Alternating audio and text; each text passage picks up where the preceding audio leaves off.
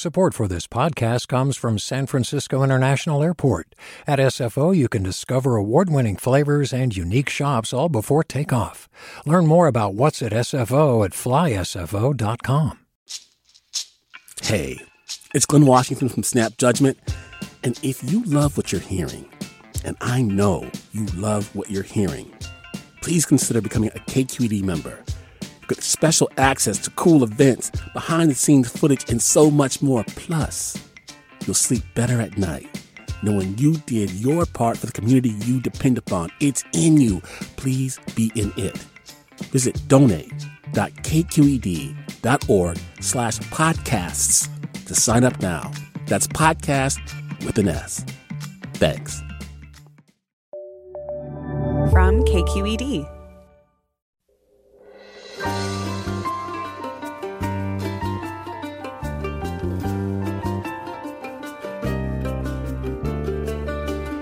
From KQED Public Radio in San Francisco, I'm Ariana Prael in for Mina Kim. Last month, women dropped out of the U.S. workforce at a rate 8 times higher than men, according to CNN. And a recent report from McKinsey and LeanIn.org found that 1 in 4 women are considering downshifting their careers or leaving the workforce due to COVID-19. Women in service industries have seen their jobs disappear, while those who are able to work from home are struggling to shoulder more responsibilities. Some experts warn that the pandemic could wipe out hard-won progress women have made in leadership and wages. We'll talk about how working women are faring during the pandemic and how to address the challenges. That's next, after this news.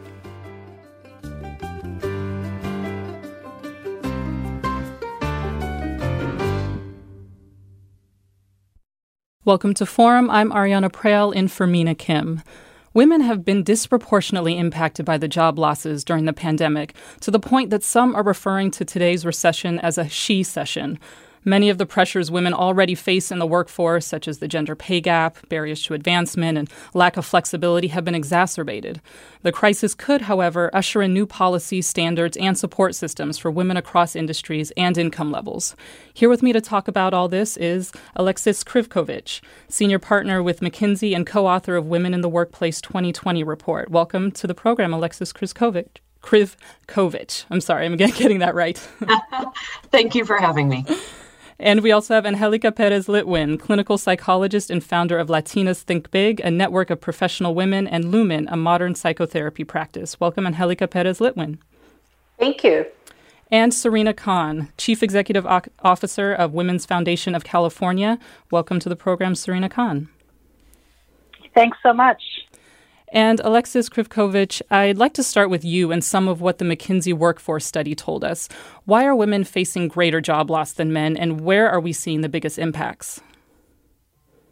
Absolutely. So the headline here is that we are facing a crossroads in corporate America today. And the reason for that is, on one side, this pandemic, while a humanitarian crisis at its heart, has created an opening for flexible work. And that's a good thing, because that's the number one thing women have said in the past. They need to advance more in the workplace environment. On the flip side, 1 in 4 women today is saying, because of the pandemic and the context it's creating in their workplace environment and their home environment, they may need to step back or step out of the workforce. And 1 in 4 equates to 2 million women. That would unwind years of progress of women's advancement in the workplace. And it's just something we can't afford to lose. And we're really seeing the gendered nature of work here too, right, Serena Khan? Not only where caretaking responsibilities end up falling when push comes to shove, but also who falls into this essential worker category and the disproportionate impact on Black and brown women too. We're looking at a really layered intersectional issue here.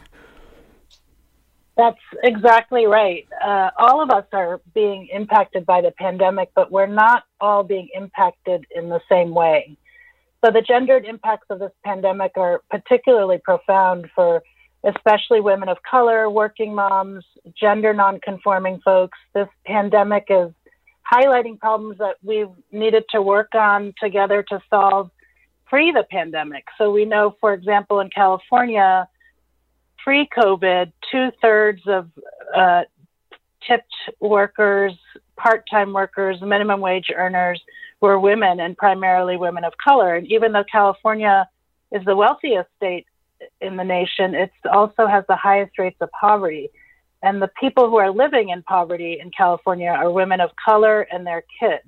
And so when we think about this pandemic, whether it's women who are the essential workers who are making up 80% of our healthcare workforce, or the retail and grocery workers, the essential workers that are still working, or on the flip side, they're the ones that have lost their jobs because the majority of us are working in the restaurant industry or other retail industry that have lost significant numbers of jobs. So it's a very gendered epidemic.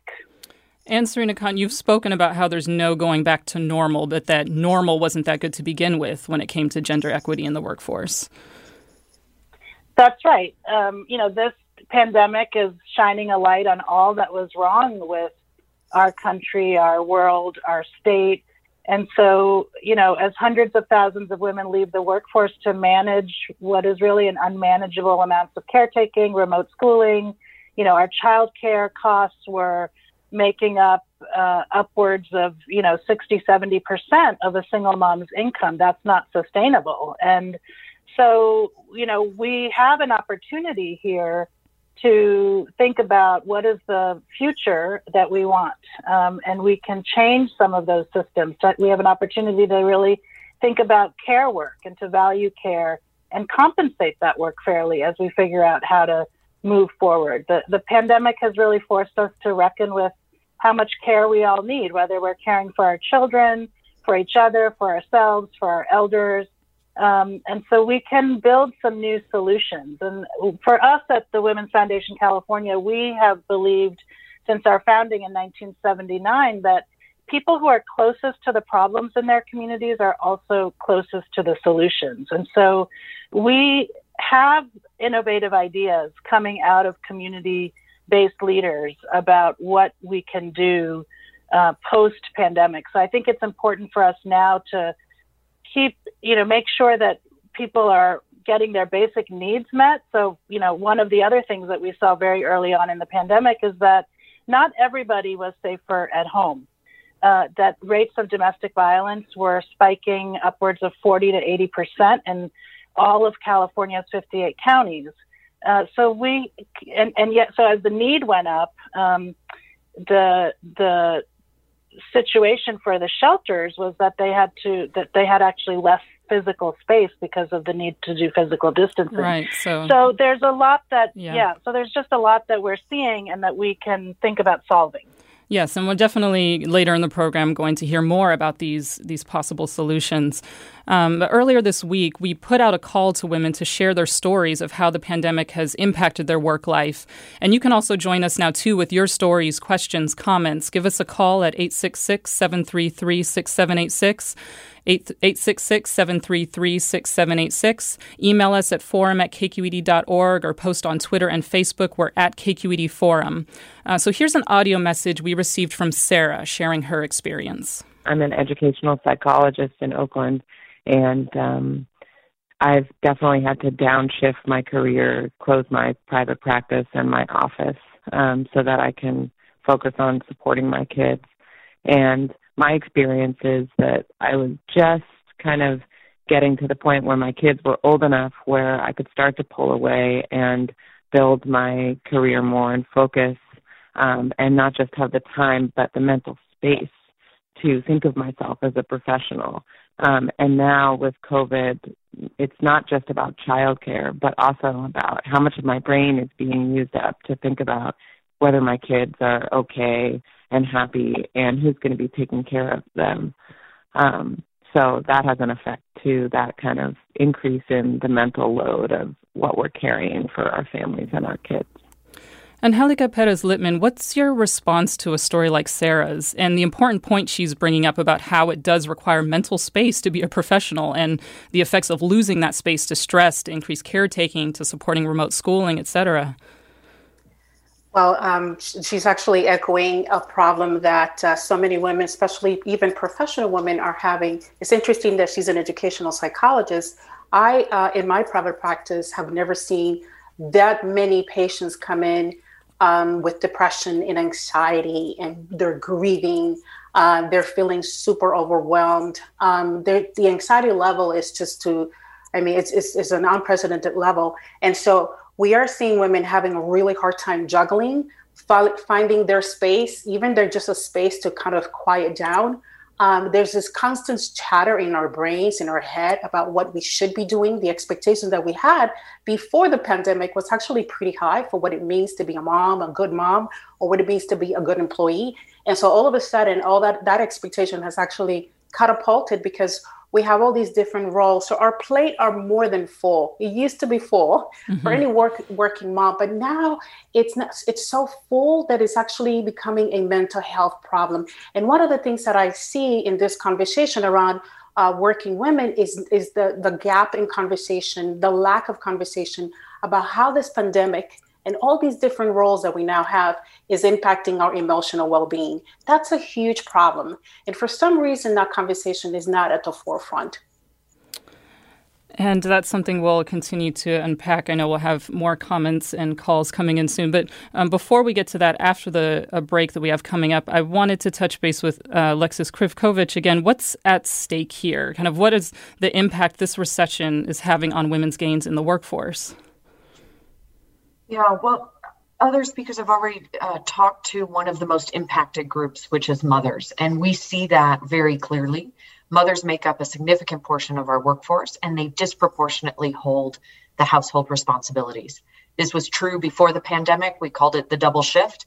It's now effectively become the double shift. We're seeing mothers in particular saying they're doing 3 extra hours of work a day. That's a whole nother half-time job on top of the job. And it's not only the hours they're spending, but as others have noted, the mental health and the energy associated with it. But it's also disproportionately impacting senior women. And this is really critical because it's the space where we need the most gains to happen. In the executive ranks, we still only see 1 in 5 leaders being women today.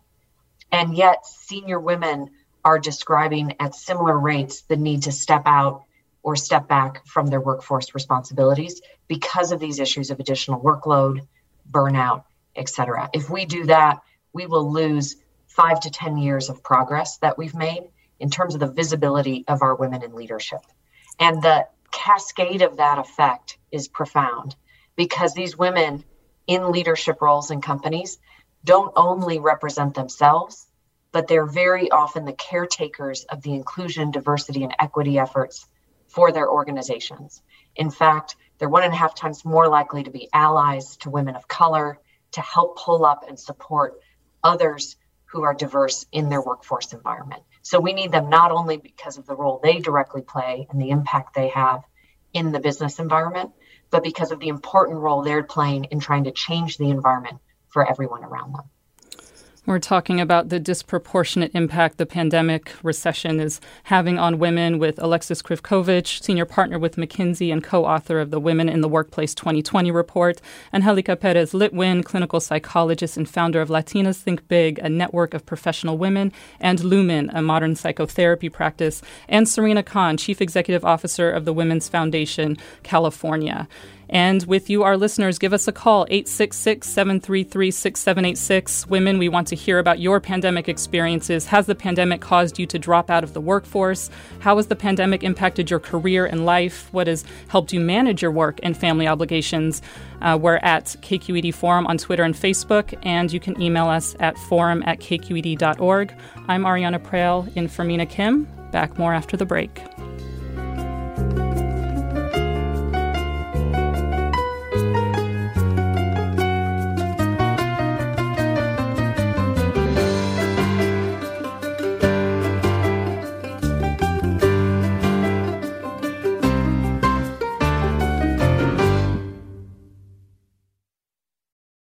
Welcome back to Forum. I'm Ariana Prale in for Mina Kim. If you're just joining us, we're talking about how working women are faring during the pandemic. I'm joined by Alexis Krivkovic, senior partner with McKinsey and co-author of Women in the Workplace 2020 report, and Angelica Perez Litwin, clinical psychologist and founder of Latinas Think Big, a network of professional women, and Lumen, a modern psychotherapy practice, and Serena Khan, Chief Executive Officer, Women's Foundation, California.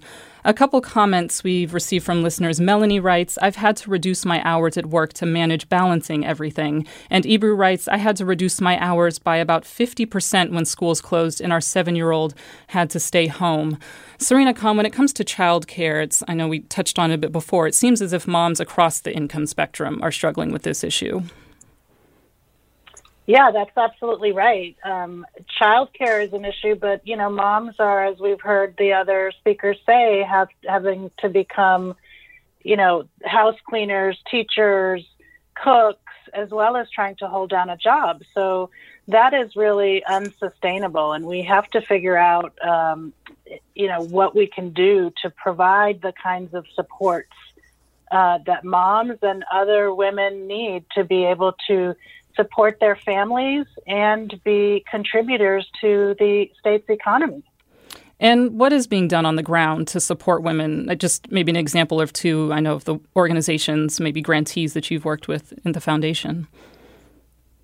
Well, very early on in the pandemic, when we at the Women's Foundation California began to work from home, we recognized that our grant partners, very important community leaders, movement leaders who have made California the great state that it is, would have difficulty potentially shifting to a work from home model. So the first thing that we did, and I think that anybody who has access to resources, whether they're individuals, institutions, organizations, businesses, is to support their workers. In our case, our grant partners, we sent additional supplemental funds because we thought they might not have laptops or Zoom memberships. And so what we're seeing is similar to the stories that, you're broadcasting today, is that women in particular are having a really hard time trying to take care of everything in terms of, perhaps working in small apartments where you've got 2 or 3 kids, doing distance learning, everybody sitting around a dining room table together, and trying to get your work done, trying to do the distance learning, trying to, make sure that you, and then in some cases now we're seeing all these reports of women leaving the workforce. So it's really, just the gendered nature of this pandemic is very profound. Let's go to caller Teresa in San Francisco. Teresa, you're on the air. Oh, hi. Thanks for taking my call. Yeah, I just wanted to share a little bit of my experience. I'm an essential healthcare worker, so I can't work at home. Sometimes I have to leave the house. I have 3 school-aged children, and my partner is trying to keep his business afloat with a PPP loan, and he's on a different floor, so there's an adult in the house. But when I leave, I have the worksheets laid out. I hope the Zoom link is working, and then I try and go and do my career and get home. And I receive terrible marks on my kindergartner's progress report saying she sometimes gets up, turns off the camera, she should stay in her seat, and, she's not completing her work. And I just feel terrible because I can't be there physically to guide her the way some other families are able to do it. And I have contemplated drawing back in my career some, and I put so much into it, and mine is very male-dominated. So if I go to a professional conference, it's 80% guys and 20% women, and I hate to pull back when we're making strides in that area. So I just feel terrible. I feel like my kids are being penalized for me being a healthcare worker and having to leave the house. That's all. Oh, thank you, Teresa, for sharing your story and for the work that you're doing during this pandemic. And Angelica Perez Litwin, do you have any thoughts in response to Teresa's story?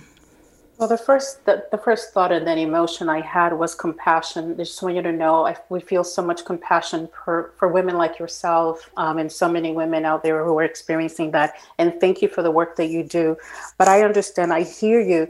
I think there's a sense of guilt. Normally, moms feel guilty as it is. And so right now we have this renewed sense of guilt that we're not doing enough, or that our children like this situation may be falling behind. And what I normally tell parents and women that I mentor is that, it's going to be okay. We are in a very new normal. And so the expectation that we had prior to the pandemic has to be a very different one. And children are very resilient, and they will get through this. And even at the end of the day, if things don't turn out to be as expected, they're going to be fine. And, just trying to do your best with what you have.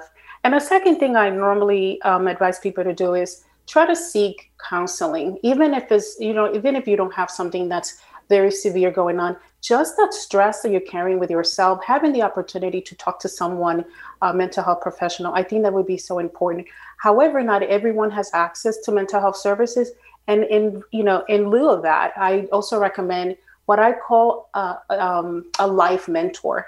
Finding someone in your circle of or network of friends that you trust, that has had similar experiences of life challenges, but has also been very resilient, and have someone kind of give you advice and just have an ear, to listen to you.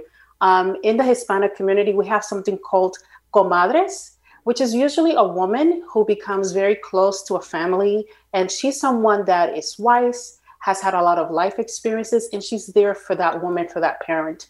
We don't have that in the American society, but we call them life mentors. And if you could find someone like that to even just talk to or go on a walk with, I think that would be so helpful. But I just want to let you know that I have so much compassion for what you're going through. It is very hard. It is very difficult. And it sounds like a lot of your advice could apply to this comment as well from Celine, who writes, I've been laid off from my job due to COVID-19 and have decided to pull my child out of his school. I've decided to homeschool my second grader because I wasn't happy with him spending so many hours on Zoom classes. I have now teamed up with another mother to educate our kids at home following our own curriculum. My husband is working full-time, and I've decided to take my time re-entering the workforce. I sometimes wonder if I'm hurting my career by making that choice, but all in all, it's a sacrifice I'm willing to make until we sort things out. And Alexis Krivkovich, we're also looking at a burnout factor here, right? With balancing everything, like the earlier comments from listener Melanie, both when it comes to childcare and also other factors too. Can you speak to some of those? Well, that's absolutely right. And that's clearly echoed in the comments so far. Women are describing in particular the sensation of burnout. And it comes in multiple forms. So one we've already talked about is these increased workloads and expectations. And while we wish they sat equally across men and women, they do not. In fact, even as women work more, they tend to still hold more of the household, elder, childcare responsibilities.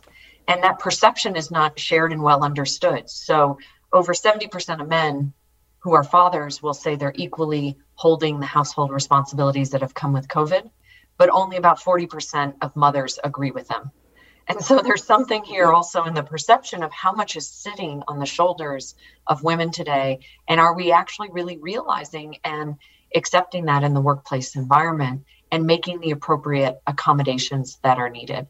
Mothers in particular are very worried about their performance being judged negatively because they feel this sense of pull of the other responsibilities. There's also the added challenge of everyone is describing this sensation that we need a new playbook for those who are now trying to operate in a virtual world. So it's great that we gave up the commute, but now we sleep at the office because the office comes to us. And the sense that there are no hours of the day that are out of bounds for work calls, for expectations, has sort of taken that potential of flexibility and eliminated it from many people's lives. And that's at the heart of a lot of what we hear on this issue of burnout. And it sounds like this definitely applies to listener Crystal, who I'll put on next. Crystal, you're on the air. Hi, thank you so much. Before I kind of share, I did want to just say thank you to your previous caller, who I know is an essential worker. And, definitely as a mother, I feel, sympathy and wanted her to know that we all hear her. I am very fortunate to have a role in tech where I can work from home.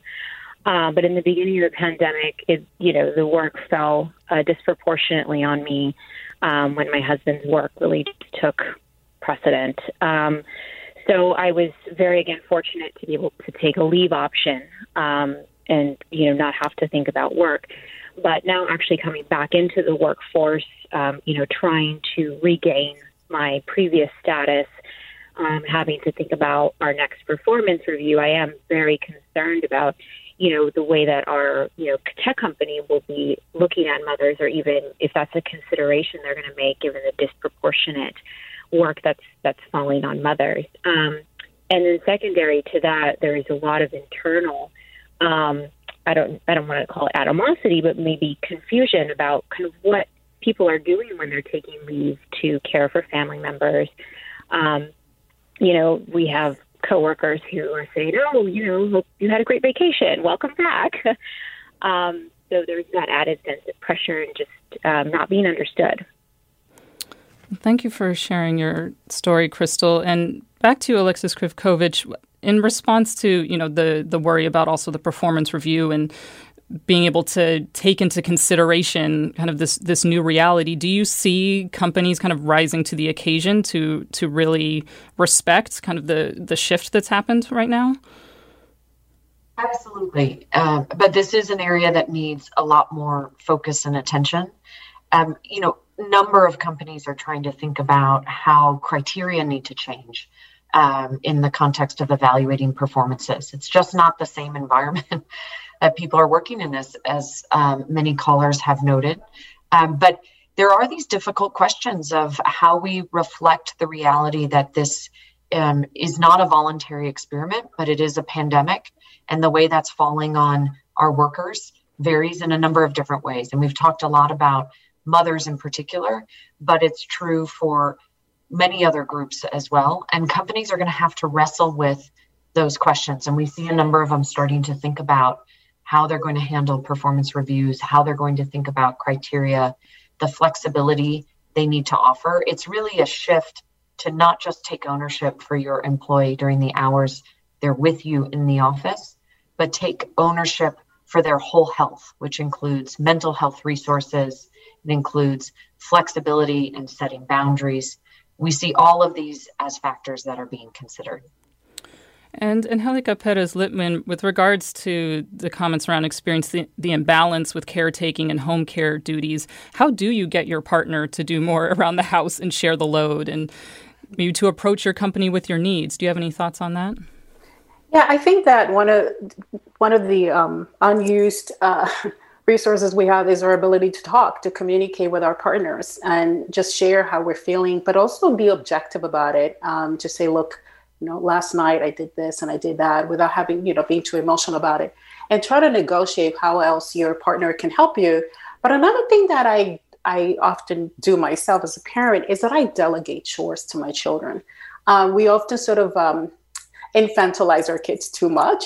And so having them engaged, whether you have a teenager helping with cooking or cleaning, basic things that really take a lot of time and energy, delegating some of those chores to them and helping them become more responsible for this situation, I think is very empowering for them. And it's also very helpful to the parents. So being able to just manage the household in a more effective way that will reduce the risk for burnout, I think that would be really useful to parents. And just getting a couple more comments from listeners. Catherine writes, I'm a nurse in San Francisco and mother to a 22-month-old. At the beginning of the pandemic, I was isolating myself from my family because I was on the front lines. Our daycare closed and our parents were watching our daughter 5 days of the week.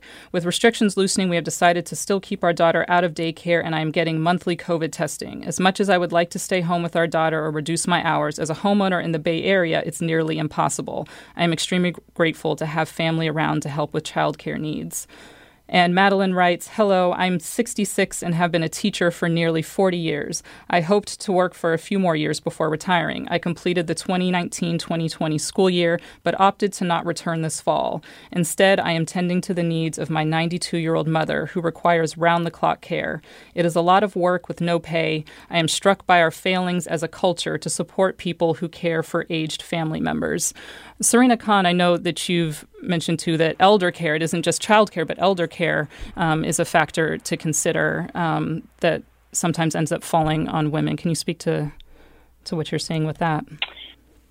Yeah, absolutely. I think, in general, caregiving falls to women. Women do the majority of caretaking in this country, in California, whether, as we've heard, that's as childcare workers, as teachers, as essential workers in healthcare, but we also are charged with caring for our elder family members. And, it just has forced us to reckon with how much care we all need. And then what is even more disconcerting is that prior to COVID, we were, dealing with a wide pay gap between men and women and the imbalance of care. And so now that has just become, COVID is shining a light on the disparities that women were facing in terms of income, in terms of caregiving.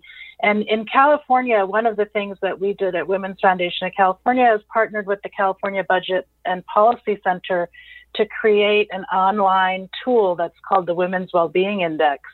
And it provides data on a lot of indicators, but one of the things that really strikes me about this data is that 2 line items in a single mom's budget, and this was prior to COVID, and now I think it's been exacerbated, is that childcare and housing were more than 100% of what a single mom brings home. So upwards of 70% for housing, upwards of 60% for childcare, which means that there's nothing left over for, food, for transportation of people who are needing to go to essential work to get there. So you layer all of that on top of each other, and then there's elders that we have to care for. So people are having to make some very difficult choices. We're talking about the disproportionate impact the pandemic recession is having on women. I've been joined by Alexis Krivkovich, senior partner with McKinsey and co-author of Women in the Workplace 2020 report, and Helika Perez-Litwin, clinical psychologist and founder of Latinas Think Big, a network of professional women, and Lumen, a modern psychotherapy practice, and Serena Khan, chief executive officer with the Women's Foundation California. And we're talking with you, our listeners. Women, we want to hear about your pandemic experiences. How has the pandemic caused you to drop out of the workforce? How has the pandemic impacted your career and life? What has helped you manage your work and family obligations? Give us a call, 866-733-6786. That's 866-733-6786. Post your questions and comments on Facebook and Twitter. We're at KQED Forum, or email us at forum@kqed.org. Just sharing one more comment before the break. Noel tweets, men at least need to take over more home duties. It's ridiculous that in 2020, men are not stepping up. Though, of course, it's not that simple, with men usually earning more. Also, how about creating childcare co-ops? They were big in the 1970s, and it seems the time is now to restart this.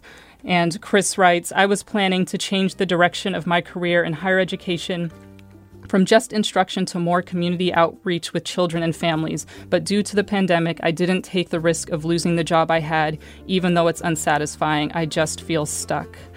So we'll hear more of your experiences and more from our experts when we're back after the break. I'm Ariana Prael in for Mina Kim.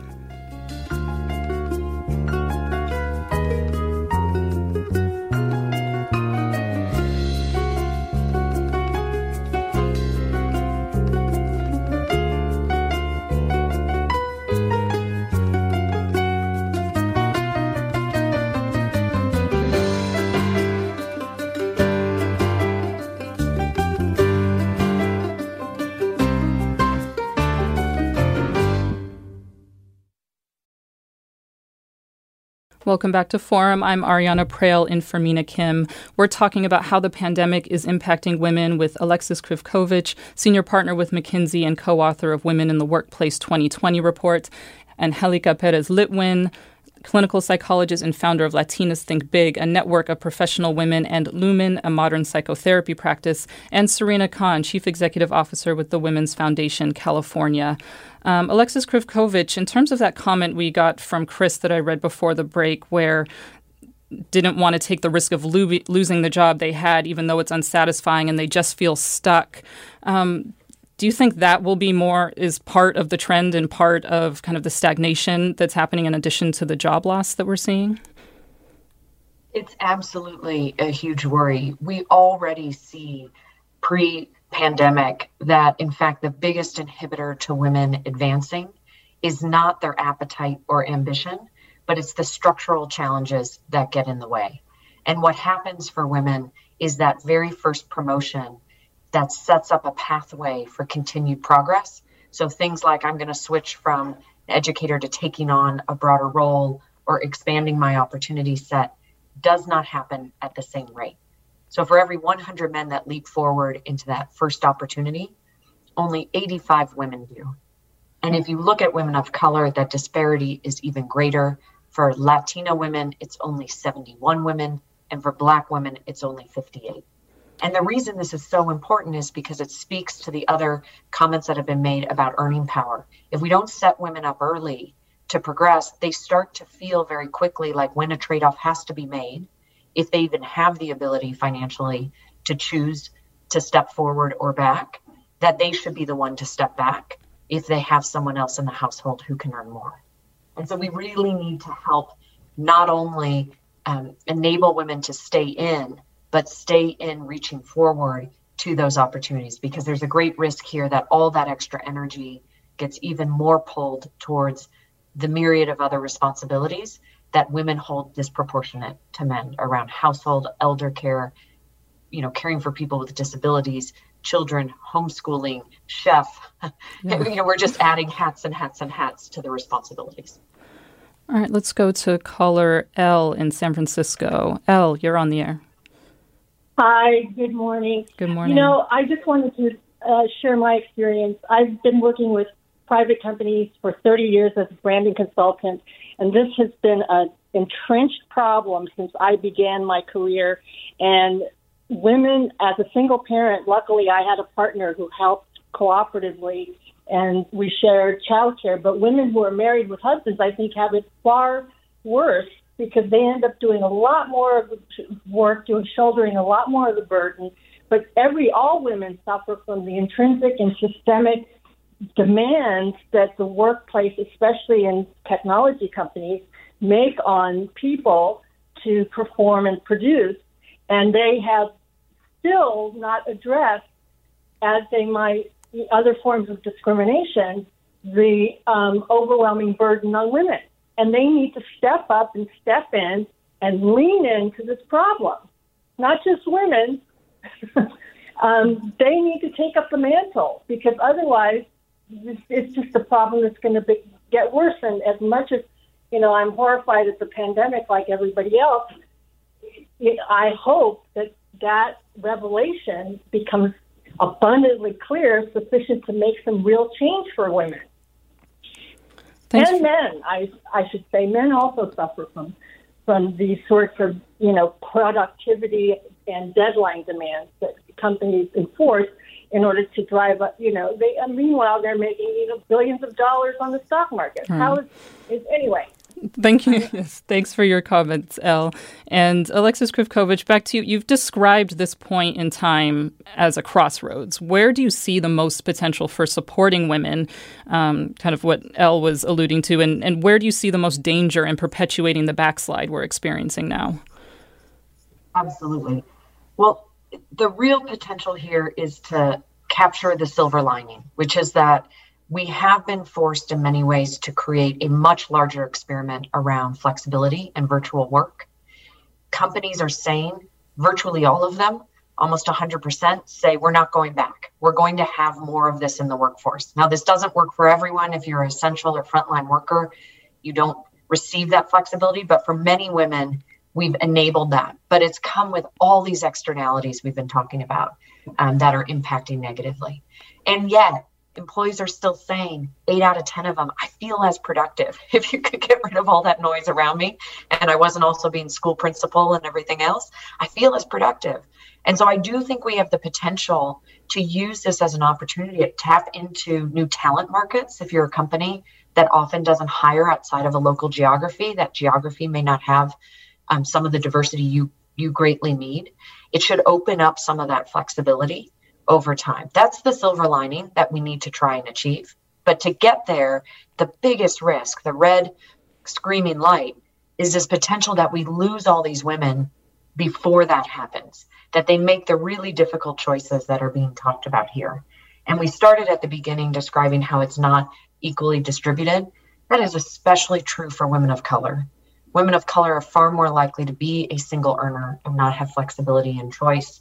They're more likely to be in an environment where they are an only which means they show up and they represent not only themselves and the work they do, but they have to shoulder the burden of the responsibility of representing their race, entire categories of people having extra scrutiny associated with that environment. And because of that, they're at the greatest risk in this moment of really being left behind. And so what companies have to focus on here is not just applauding the progress we've made in enabling amount of virtual work to work for us in this experiment that none of us chose, but to actually ensure that we're very focused on those communities that are at greatest risk. And we're ensuring that we're watching out for and caretaking those needs specifically. Jillian writes, as a mother, I find one of my biggest and toughest jobs is having the mental space for everyone else's emotions. It has always been this way, but during COVID, it is even more so. My freelance graphic design work has trailed off during this time, and when I do have work, it's challenging to stay focused. Angelica Perez-Lipman, any thoughts for Jillian's comment? Yeah, well, that's definitely a very hard thing to do, to be able to be focused and compartmentalize what we need to do. I say to, take a break. I know it sounds like so simple and we talk about that all the time, but just taking a 5-minute break, 10-minute break, go somewhere. I've had women who actually are on the phone talking to their friends in the closet. And I know that sounds weird, or in the bathroom is really the only place that they can find some sort of solitude. So whatever you need to do, just take 5-10 minutes to clear your mind. There's, of course, the whole meditation, yoga, but who has time for that, right? So taking the 5-10 minutes to either connect to someone, take a quick walk, and also just doing creative things like, whether it is doing something like playing games or something creative, or doing something you're really passionate about, that tapping into that creative side, that, that right brain might be actually something that helps you relax and be more centered and, be able to focus more. But yeah, I think that taking that whole self-care comes into play when it comes to feeling very heavy in your head and having all these moving thoughts in your head that are grabbing your attention when you really need to be focused on the work you have to do and you're in the care you have to provide. And Serena Khan, part of your work with Women's Foundation California has involved asking the questions of what government can do, what philanthropy can do, and how we reimagine systems so they work better for all now that the pandemic has exposed even more cracks in the existing structures. What potential solutions are you seeing emerge so far? Yeah, there's so many potential solutions. I think it's important what Angelica just said is that, we need to dig deep into ourselves about what each of us can do to really improve our mental health. And we also really need structural change. We can't put all of this on individuals to figure out what are innovative solutions. Plenty of people are coming up with innovative solutions, but we need structural change. So, for example, at the Women's Foundation California, we have a Women's Policy Institute where we have been training grassroots community leaders to develop solutions to the problems that they're seeing in their community. So some of the bills that you might recognize is the Domestic Worker Bill of Rights came out of the Women's Policy Institute. A few years ago, parent leaders who are advocating for increased subsidies for childcare were able to get a bill signed by the governor that if you're taking English as a second language or trying to get your high school degree, that now is classified as job training so you can access subsidized childcare.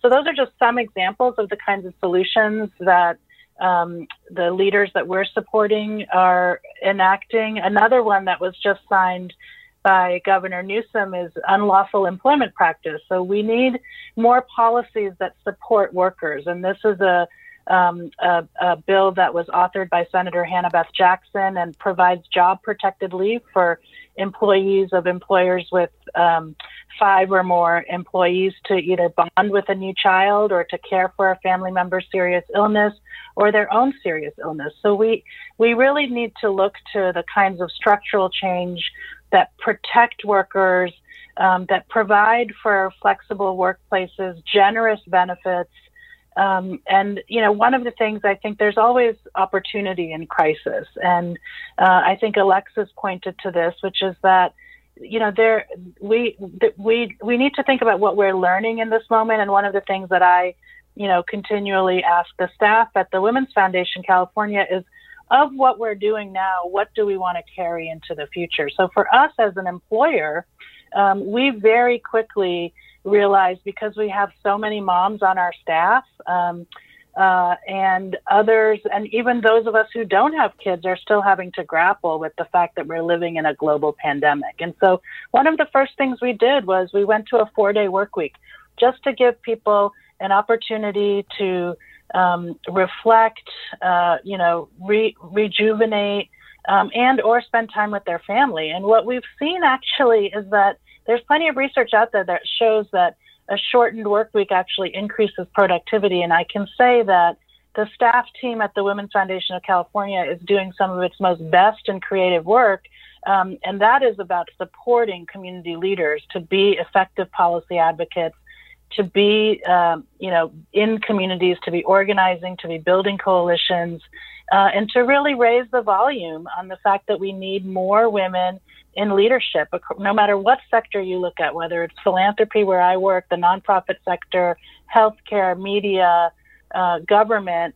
Women are disproportionately underrepresented in leadership. And so the more women we have in leadership, the more policies you're going to see like the ones that we are enacting at the Women's Foundation of California. Another thing that we did that I think could be a model for other businesses and organizations is to increase paid family leave. So we have we increased ours from 4 months to 6 months leave that people can take to take care of family members or themselves. So these are examples. There are plenty more, and most of them are coming from community leaders who are living with the problems and seeing very clearly what some of the solutions can be. We're talking about how the pandemic is impacting women. This is Forum. I'm Ariana Prael. And another comment that we got, a listener writes, I'm a stay-at-home mom. I left my job in 2018 and was ready to get back into the workforce in February. Now all of the care for my 2 kids falls on me. I worry that with 2 years of not working plus the pandemic, I will be so far behind other applicants that I will never get back into the workforce. It's crushing to think I may never have a career again. Alexis Krivkovich, we're getting a lot of these comments. It's clear that this is a top concern. Any thoughts in response to that listener's comment? No, I feel for this individual. It's absolutely something we saw coming out of the 2002 and 2008 financial crises in the U.S., that women exited at higher rates in those moments, both voluntarily and involuntarily, and then it took them longer to get back in. And so it's a very real concern and stress that folks are feeling, and very legitimate. What I would say in the spirit of hopefulness, and something to focus on is, companies are saying they anticipate, more than 3/4 of them, that they will begin in this next wave of recovery, thinking about talent pools and hiring in a more flexible way. Meaning they won't just be looking for individuals who live within a 30-mile radius of a headquarters or an office space. And for many women, that could open up a lot of opportunities, because we know that 2/3 of women are in dual career households. They're far more likely to not only be juggling their own choices about optimizing for a job, but also somebody else's, which can make moving for great opportunities a challenge. And so I think that's one potential bright spot to certainly focus on. Allison writes, to all of my sisters, please do what you can to support others and to support yourselves, and please support all of us by voting. Vote for programs close to your heart: early childhood education, support for moderate and low-income families, for childcare and housing, for better care options for seniors. And Angelica Perez-Lippman, what is keeping you hopeful in terms of what we can learn from this time that we're in, and what women can be doing, and just solutions that we might see to this issue coming out on the other side? Well, as the other speakers mentioned earlier, the transformation that perhaps is going to happen within the workplace, what it means to be a professional, what it means to be working. But one thing that I did wanted to mention is that one trend that we're seeing within the Latina community, Latinas around the country, is that they're leaving corporate America or the regular, a job that they may have, service-oriented job. They're leaving their jobs to launch businesses. Latinas are among the fastest growing business women in the country. And so they see this time as an opportunity to perhaps really reflect and think about the things that they always wanted to be, that passion project that they had. And so I see that as a positive thing. At the same time, they don't have the resources, the financial backing, the training that they would need to be able to launch a successful business and grow it. So an opportunity there, but of course it needs that support that they will need. So I see that as a great thing, and it's happening. I see it happening right now, and we just need to be there for these women. Well, thank you all for your insights and your thoughts on this subject, obviously one that we're going to continue to discuss and grapple with. We've been talking about how the pandemic is impacting women with Alexis Krivkovich, senior partner with McKinsey and co-author of the Women in the Workplace 2020 report. Thanks for joining us, Alexis. Thank you for having me. And thanks to Angelica Perez Litwin, a clinical psychologist and founder of Latinas Think Big, a network of professional women, and Lumen, a modern psychotherapy practice. Thank you, Angelica Perez Litwin. Thank you for having me. And Serena Khan, Chief Executive Officer, Women's Foundation California. Thanks, Serena. Thanks so much. And we head into the weekend with another installment from our series, The Music Getting You Through 2020. This song, a rendition of What the World Needs Now by Tank and the Bangas and Friends, was sent to us by listener Cynthia. She writes, "It's a hopeful reminder that love is what the world needs now. Great feeling." There's just too little what the world needs now is love, sweet love. No, not just for some, but for everyone. Lord, we don't need another mountain. There are mountains and hillsides enough to climb. There are oceans and rivers enough to cross. That's Tank and the Bangas singing a rendition of What the World Needs Now. Thanks to listener Cynthia for sharing it with us. Thanks to Blanca Torres for producing today's segment. And if you want to hear all the songs listeners are recommending, check out and follow KQED's The Music Getting You Through 2020 playlist on Spotify. I'm Ariana Prael. Funds for the production of Forum are provided by the members of KQED Public Radio and the Germanicos Foundation and the Generosity Foundation. Support for Forum comes from San Francisco Opera. Set 10 years after a school shooting, the critically acclaimed opera Innocence takes us into a complex emotional journey where our understanding of innocence and guilt is constantly upended. Kaya Sariaho's ethereal score collapses the past into the present as a community of survivors grapple with how to move forward. Don't miss the highly anticipated American premiere of Innocence, June 1st through 21st. Learn more at sfopera.com. We've all got those parts of our house where the internet just won't go. Well, if you had wall-to-wall Wi-Fi from Xfinity, you could worry less about dead spots.